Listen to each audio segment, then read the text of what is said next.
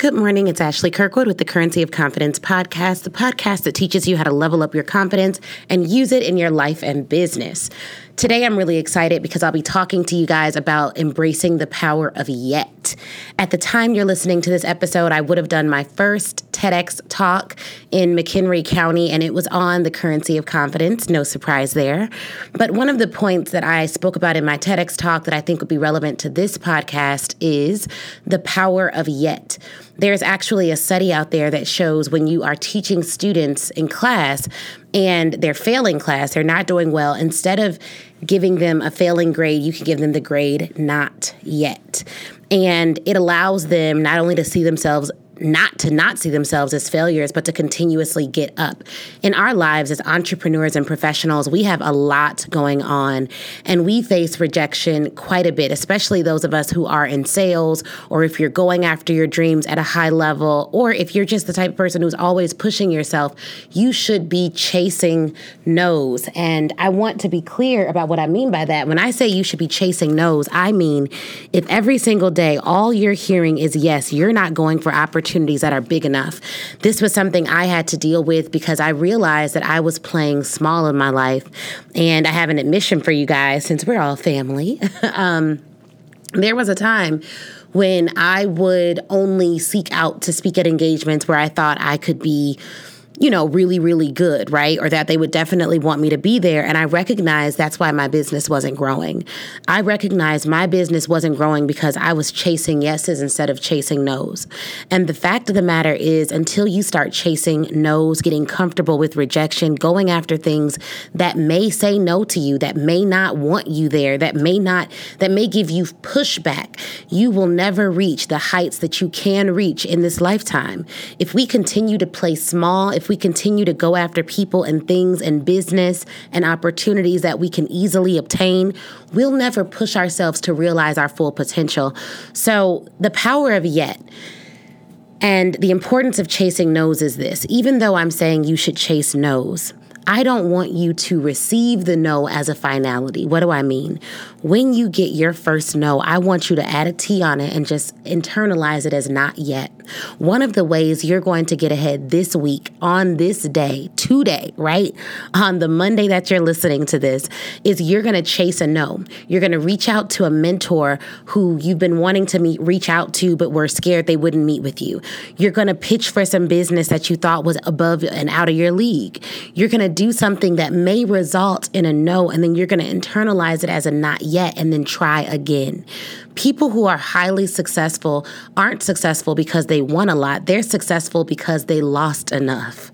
Some of us haven't reached our level of success because we just haven't suffered enough losses. And it's not a matter of continuing to fail. It's a matter of continuing to evolve. You can't have a beta test without an alpha test. So on this Motivation Monday, on today's Currency of Confidence episode, we're going to explore how we can embrace the power of not yet. The first thing we can do to embrace the power of not yet is control your thoughts. Control your thoughts. A good friend of mine said something that really stood out. She said she was listening to the radio, and one of the radio personalities said, the person who you talk to the most throughout the day is yourself. What are you telling yourself? Now, the reason I think thoughts are so important because everything starts with a thought. Every good and a bad thing starts with a thought. So if you can't control your thoughts throughout the day, you can end up having a catastrophic day when you could have had a phenomenal day, right? So we want to start with controlling our thoughts, looking at our rejections in such a way that allows us to come back from the rejection. So often when we get rejected, we look at it as though it's a finality, something we can't come back from. But I'm telling you, because I know this for myself, it is not.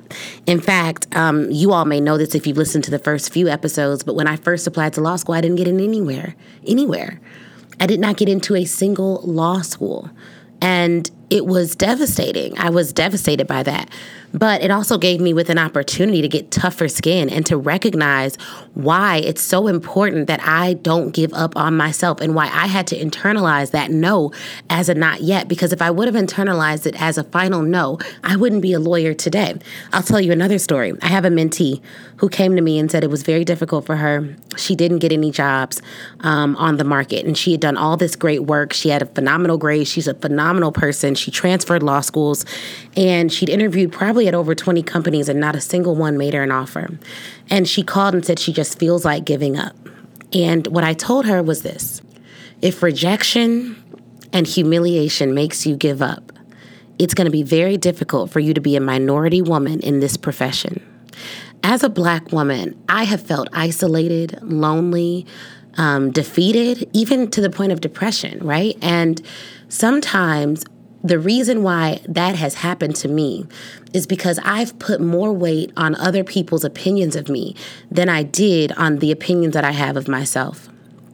And the reality is, when you are clear about who you are in this world, and when you're clear about what you are to do for this world, you won't even allow multiple no's from people that you respect and admire to bring you down. But that resilience, you don't know why it is that you're going through the things that you're going through. There are some of you listening to this who have gone through some pretty traumatic things. And we don't know why certain people go through trauma and other people don't. Everyone has their own trauma in their different ways. But I say all that to say there may be a very specific reason why you have gone through what you've gone through in your life to build a level of resilience that you need to change the world that maybe I don't need in the same way. And so we have to look at our stories as blessings. We have to look at the things that we've been through as blessings, and we have to develop a resilience that no one can take from you. There's so much in this world that you cannot control. The things that I have control over and that all of you have control over, all of my friends out there have control over, is your mind, your beliefs, and your actions. I call it your MBA. A degree nobody can take from you is your mind, your beliefs, and your actions. If you get control over your MBA, no one can tell you who you are, who you aren't, what you can and cannot do. And I'll tell you guys this story too. Edison, who invented the light bulb, it's reported that he failed more than 3,000 times before successfully inventing the light bulb. Some historians report that he failed more than 10,000 times. What if we failed at 1 time, 2 times, 3 times, 4 times, 5 times, 10 times, and we've given up at it and just assumed that it meant that we weren't good enough, when in fact we could have been on the brink of creating something that no one could have even imagined or fathomed, because our mind, the things that we think about are so unique to who we are as people that it cannot be duplicated by any other human being. Think about that. You can duplicate how someone dresses, you can duplicate their Instagram feed, you can duplicate even their work product, but you could never duplicate my thoughts, which means that my genius, what makes me unique, special to the world, my superpower lies in my thoughts. So no matter what you face today, you cannot allow anyone to take your thoughts to a place where they are negative and defeatist, because all that will do is harm you from getting to where you need to be. So your mind, your thoughts, that's the first thing we need to control. Then our beliefs.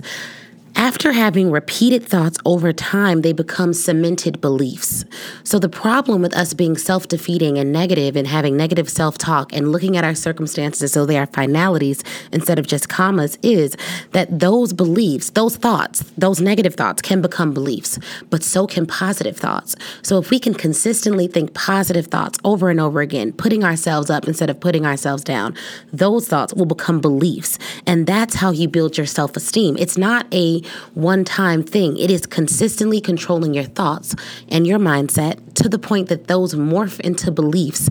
And once they morph into beliefs, what do? You act. And once you are acting, that's how you can begin to chase those no's that we talked about and to chase those big rejections that will lead inevitably to big successes, because you won't get rejected 100% of the time. You won't. I used to be in sales, guys, and let me tell you, I would make 100 calls a day, right? And maybe one person would buy something. Maybe one person would buy something. And now that I'm a professional speaker, I'm pitching hundreds of colleges a day, asking them to allow me to come on their campuses and inspire and encourage their students for orientations and workshops. And guess what? Sometimes I get a ton of no's. Sometimes I don't even get responses. But the fact of the matter is, I know for a fact that if I keep pitching, if I keep pushing, I am going to meet someone who is going to be able to make the big yes, who's going to be able to give me a big yes to my asks. And it's the same for you. So you got to get your thoughts in order. M, your mind. You want to move those mindsets, that repeated positive mindset, into beliefs.